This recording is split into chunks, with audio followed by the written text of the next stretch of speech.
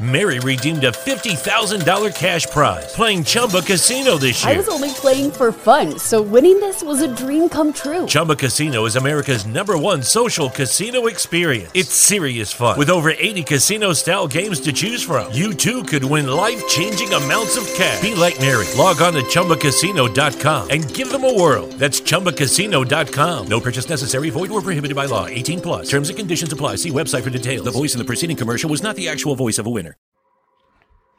This week's episode 7 is called I Hate Homework and What's the Point? So for all of our moms out there who know that after school it's an uphill battle, this is the episode for you to understand and get some clarity around what is the purpose of homework and how you can survive that with your child. So stay tuned for episode 7.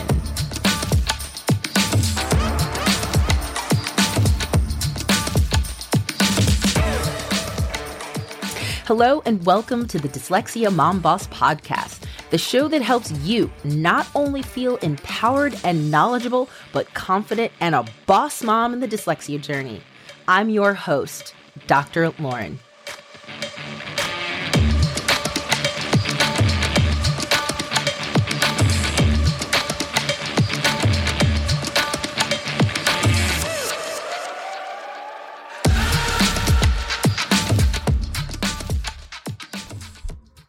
All right, so welcome back. This week in episode 7, we're going to talk about homework. So I know as a teacher myself, when I was teaching at Swift School, I would only give homework with the purpose in mind of whatever I wanted my students to really focus on. And so for me, homework was literally practice with a concept that I taught in school. But I know that that's not always the case for you all out there. And I really think it's so important to talk about this. So before we delve into this, last week's episode 6 was called Educating the Educator and the Art of Essentially Straddling That Partnership Balance When You're a Parent. Because as I stated before, I'm a parent and I'm also an educator, and I don't believe in bashing either party at all. I think we can learn from each other and really see a different perspective and educate. And I know since this audience is geared towards moms, that's why I'm saying let's educate the educator. But in today's episode, I think this will be really good for both parents and educators because I know that homework is like so rooted in some teachers' pedagogy and philosophy that we kind of lose sight of what's the point. And I think because of that, and when that's the case, parents get frustrated and it becomes an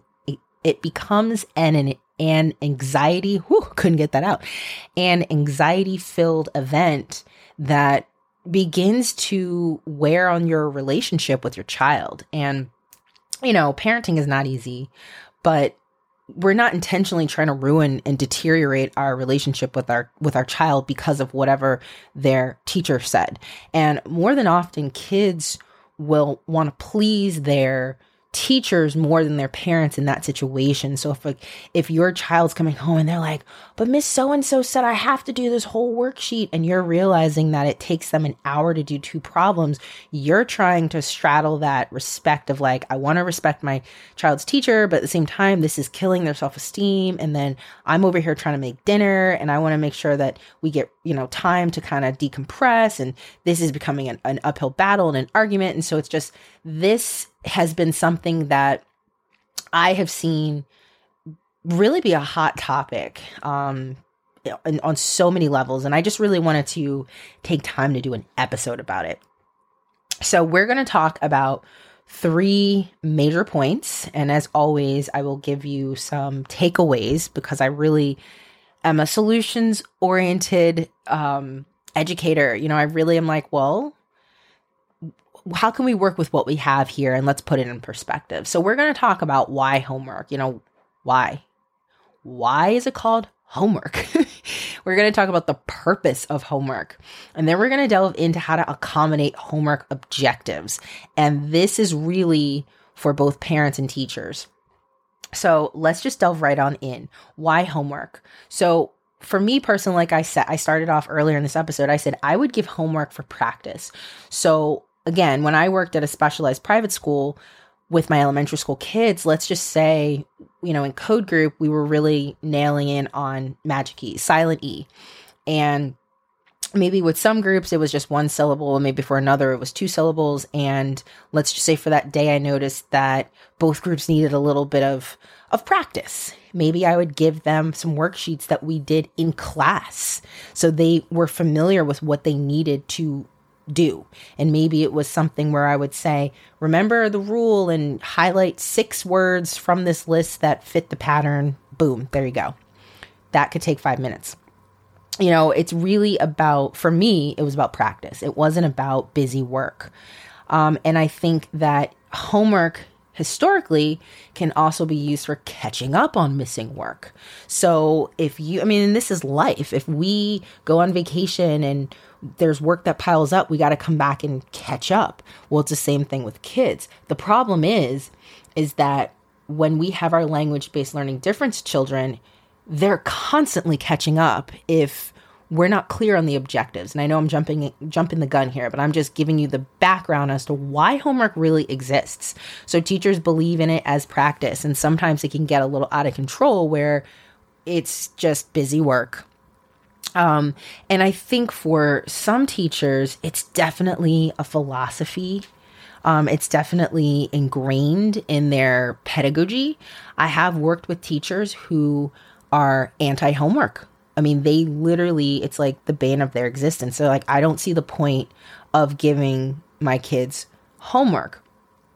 And I think that can also cause some eyebrow raises from parents, because I think it's just in our culture to assume school, building, teachers, students, tests, homework. Well, there's another way, there's another approach. And I'm just shedding light on that to give you some perspective as to like, why homework? Why do we have homework? Is this just something that's perfunctory? Is it something that we're just doing just because we've always done it?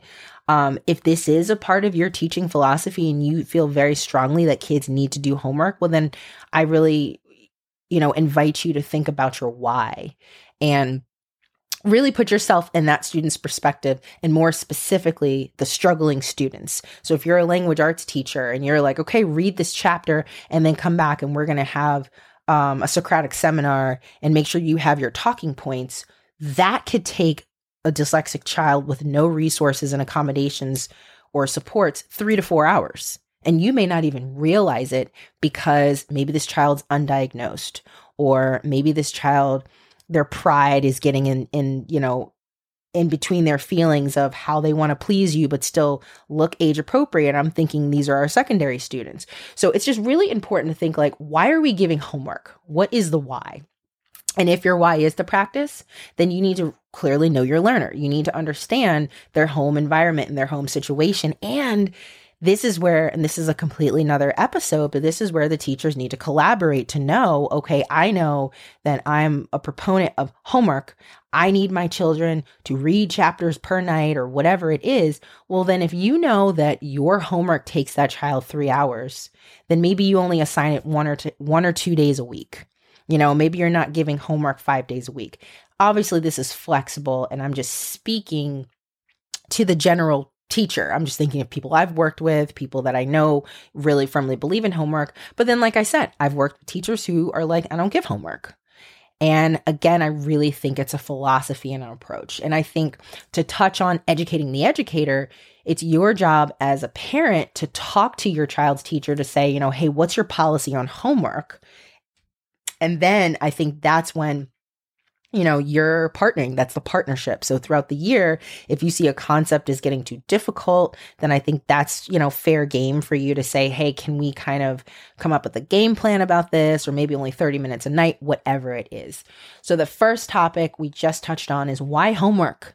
So I really invite my teachers out there to really think about that, because maybe you lost your why. Maybe you're like, well, I've always done this. Just because you've always done it doesn't mean that it needs to be. So topic number 2 is the purpose. Now, this is one of my favorites. why are we doing this? What's the purpose? What's the objective, right? So you need to ask the why behind it, as I said. So if it's, I mean, I've had students where they have processing that requires such repetition that classwork isn't finished in class. And now that's another conversation too, because perhaps maybe it's not chunked enough, or perhaps they aren't given the adequate time that they need. You know, if they're undiagnosed, maybe they need a time and a half, but don't realize it. So, I mean, again, that's another conversation, another episode, if you will. But, you know, you really want to think, is this student taking forever to get classwork done? And is the classwork becoming homework? And then you have to stop and think, well, why am I assigning XYZ for homework? What's the purpose if they haven't even finished the concept in class? So it's really, I really invite teachers and also parents to think of that too, because I know sometimes as parents, we might fall into the trap of like, oh, we'll just get it done. I've also seen parents literally get it done for their kids. And I invite you to not do that, because then you're allowing your child to know that mom or dad can just help me. But really the helping is you're enabling the fact that they can't really figure it out on their own. There's a balance between let me scribe for you, or let me set up this audio book for you, and then I'm going to let you do the work, versus, oh, you have this project, I'm going to do your slides for you. I mean, I've seen it all. I've seen kids in class and what their work looks like. And then when they turn it in, you can tell that their parent did it. And I know that it's that anxiety feeling as parents that we're like, I don't want my child to be embarrassed when they're presenting their book report, you know, to their peers, and they only have 2 sentences while their peers have 3 paragraphs about this character and the setting and all of that. Well, that's when you, again, communicate with the teacher and you come up with a plan and you think of how can we support my child in what is the purpose of just assigning the homework, again, if classwork is not done. It's also important to really think about the objective. So I had a student when I was in teaching 8th grade math, and this particular student really, really needed, I think on the IEP, it would be 150% extra time. Now that is a lot of extra time. Usually it's 50%. Sometimes I've seen 100% extra time. So if a kid needs 2 hours, you know, to complete an assignment, 100% would be another 2 hours. So that's 4 hours of accommodating time. And of course that brings, you know, that begs the question with teachers, well, when am I supposed to give this kid that time? And I think that's where sometimes it spills into homework. And then this is where I ask you as parents to invite yourself to ask your child's teacher, well, what's the objective? So this student, really, really, like, they were a strong math student, but you would never know because it took them so much longer to get a problem finished. Now, if you know 8th grade math curriculum, we were working on system of equations, and those problems require sometimes 5 or 6 steps to get the answer. And sometimes when you get the answer, you have to then plug it into something else to get another answer. So sometimes a problem on average could take a kid, if they knew what they were doing and didn't have working memory issues, maybe 5 to 7 minutes. But this child really needed, like, I mean, I don't think I'm exaggerating, maybe like a half hour to 40 minutes per problem. The problem would be right, but we didn't figure out that this is what was going on until we really sat down at the IEP meeting and we were asking, you know, what's the objective? Do we want this student to demonstrate mastery, to know how to do this concept, or are we trying to see how many problems he can finish in 30 minutes? I mean, like, what's the focus here? And it turned out that this child and their parent, it was a real anxiety fest every single night after school. And that's an awful feeling, to not have that space, not have that time to decompress from your day, your work day, all of that. And they would be doing math problems for like 3-4 hours. And so what the IEP team decided was 20 minutes. That's it. Whatever you get done in 20 minutes is what you get done. And I think this student needed the permission from the math teacher and myself as their case manager to know it's okay. Like, we know you know the concept. We know that you can get the answer.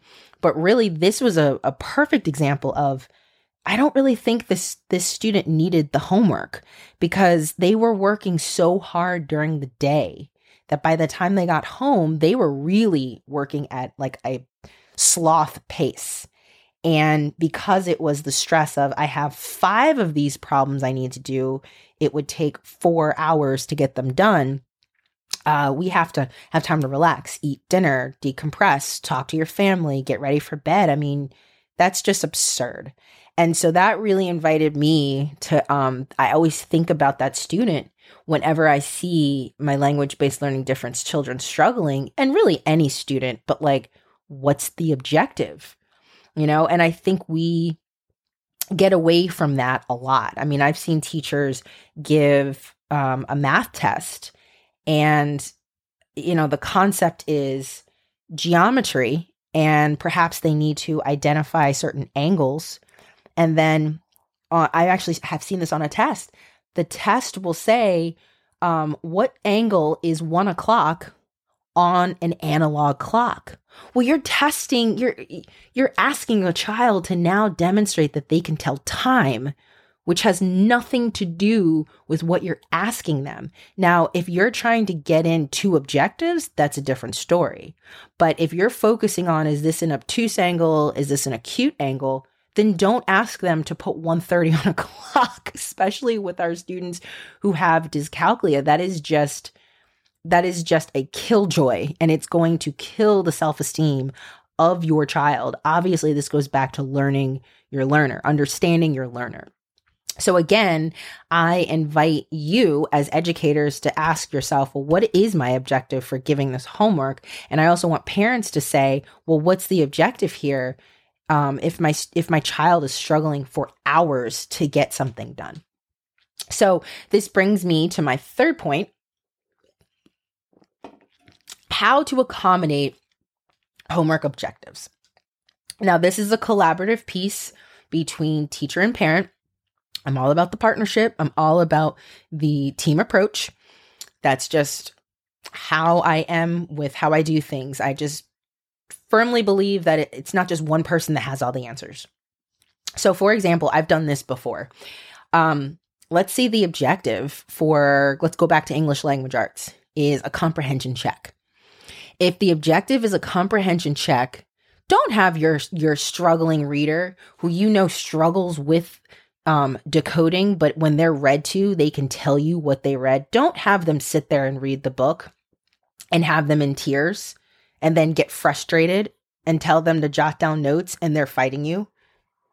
Because you know why? You're not focusing on the objective. And this is for the parents out there. Get your kid on audiobooks. If they have to read chapter 2 in Because of Winn-Dixie to, you know, have a Socratic seminar or a discussion the next day in class, just push play. Let them relax in their comfortable spot at home and then just talk about it at dinner. Hey, what are some big themes? Or, you know, what did the main character do? Or, you know, what did the dog do? Whatever it is. And maybe that's another point where you know that your child needs help scribing. So maybe when you're asking those questions, you're typing them up and you print them off, and then those are the notes they bring in. Or maybe you have a little journal that the teacher created and you're just jotting it down for them. The objective is comprehension. It's not, can you decode? Can you read these sight words? Can you actually take notes while those are a whole bunch of other skills, and that's not the objective. And I think when you hone in on that, both parents and teachers, you will actually find that your child and students will have more confidence because they are clear on what you're asking from them. And if they know comprehension's not my strong suit, but you're giving them ways if they know that decoding is not their strong suit, but they know comprehension is something that they're good at, then you're capitalizing on that strength. And you're not giving them other things to weigh them down when you're asking them, basically, what did you recall and how can we have a rich discussion about it? So that's just an example. I've seen that a lot. Even when I taught elementary school, I just gave the example of Because of Winn-Dixie. And I think parents, and this is another episode within itself, we need to understand that audiobooks is reading. I know we want our struggling readers to read. I get it. It will come with time as long as there's a proper intervention, several times a week, depending on the severity of the struggling reader. But it's not okay to take away an accommodation just because it's not the quote traditional sense of my child isn't reading. If your child loves to be read to, if your child loves to bring books to school, like that's encouraging reading in the sense of, like, I know balanced literacy has many different components of that. Again, as long as there are interventions put in place and things are addressed and there's a diagnosis and you know where you're going, it's okay to have audiobooks as an accommodation. So I could go on a tangent about that, as you could tell, but that's one example of what is the objective. Again, I gave you that story about my student with math problems. So what's the objective? So that's where we talk to, let's say, for example, the math teacher. Is the objective, can this child master this skill? Then you find one problem. I'm giving you the scenario from earlier. So we find one problem, and if the objective is, can this student demonstrate how to find X, whatever, X is just the answer, by using these 5 steps, then that's the objective. So if it takes them 45 minutes to do that, and that's right, then boom, there you go. Or maybe your objective is, because you get very upset and anxious about getting a certain amount of math problems done, our objective for homework is to just only do homework for 20 minutes because we know you know the concept, but I know you want to have the practice to look just like your peers. Boom, there you go. So you make that clear to your student and you make that clear to your child. Remember, Mr. So-and-so or Miss So-and-so said just 20 minutes, set that timer, give them a snack, walk away, whatever it is you need to do. And then I think it's really important to set those boundaries. So when you set those boundaries, there's a hard yes or no. There's a hard, okay, well, I got 5 minutes and this is all I got done. And I think there's a level of acceptance when you understand the objective. So that also can breed motivation too for your child or student. So if you're saying our objective, to go back to the comprehension check, our objective is to get prepared for this. I keep saying Socratic seminar because I love Socratic seminars. I don't know if we have some Socratic seminar fans out there, but that's an excellent way to have a discussion around literature in a student-centered way. So that's why I keep using it. But let's just say that the objective is, I want you prepared for the Socratic seminar, so we have to make sure your comprehension's strong. Well, we read a chapter and let's say you only remember 2 points on Monday. Well, let's read more or delve into that so we can get prepared for that Socratic seminar by Friday. So then that kind of makes it a competition within yourself, meaning your child or student, to say, oh, okay, well, yesterday I was able to pull out 3 more details. So I'm feeling good about, this question that I'm going to answer on Friday during that Socratic seminar. And then I have 2 more points. See, I'm really enjoying this. So again, communication is huge. Communicate with teachers. So parents, please make sure you're communicating. If you're feeling frustrated about the homework, there's a high chance your child is feeling frustrated. So instead of just saying, oh, well, talk to your teacher tomorrow, or I'll shoot them an email and just say you couldn't do it, or this is always the best. And this goes back to self-regulation. You might send like a scathing email at 10 p.m. upset that homework was a disaster and, whatever it is to the teacher, when really it doesn't have to be like that. It just has to say, hey, you set that boundary too. I mean, I'm giving you permission that if it's like an uphill battle studying for a spelling test and you're trying to get in 15 words that make 0 sense to you or your child, but you want nothing but success for them, I think that's a good time to set a boundary and say, you know what? We've been working on this for 90 minutes. I'm going to shut it down. That's a little too long, but shut it down. Email the teacher. This is all we could do tonight. Maybe we can discuss at a later time or an IEP meeting or whatever about how we can kind of move forward with what's the objective for certain things. What's feasible for the child. Again, we have to individualize this. And the last point is teachers, be clear on what your purpose is for your homework, to communicate that to yourself. What is this unit about? What do I want them to take away? You have to work backwards, work on your goal. Don't just aimlessly give out homework just to give it out. I understand math teachers. That's, I think, an anxiety thing where I've worked with enough math teachers where they're like, if you don't use it, you lose it. So we have to send homework every day. And I get that. I think just what's your point? What's your purpose? What's your objective? And how does that relate to the individual? So again, I hope you found this episode helpful in regards to the homework discussion. I want us all to be comfortable in this journey. I want us to feel like we're equipped. I want teachers to kind of see the parent perspective, and I want parents to see the teacher's perspective, but I also want us to put things in perspective that this is a journey, as I always, always, always say. So with that being said, I know that this is probably mid-August that you are listening to this. So I hope that you found the Building Readers for Life conference helpful. If you registered for that, I don't know if that is something you can still register for after August 1st. But stay tuned for next week. And that's actually going to be a surprise episode. I don't know yet what I'll talk about. So stay tuned for that. And I will see you all next Tuesday. Remember, I drop episodes every Tuesday. So give me a subscribe, like, and some comments. And I will see you all next week.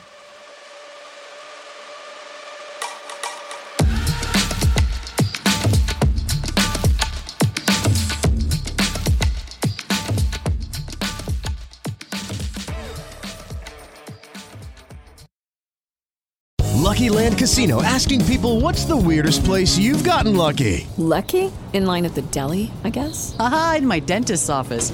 More than once, actually. Do I have to say? Yes, you do. In the car before my kids' PTA meeting. Really? Yes. Excuse me, what's the weirdest place you've gotten lucky? I never win and tell. Well, there you have it. You can get lucky anywhere, playing at LuckyLandSlots.com. Play for free right now. Are you feeling lucky? No purchase necessary. Void where prohibited by law. 18+. Terms and conditions apply. See website for details.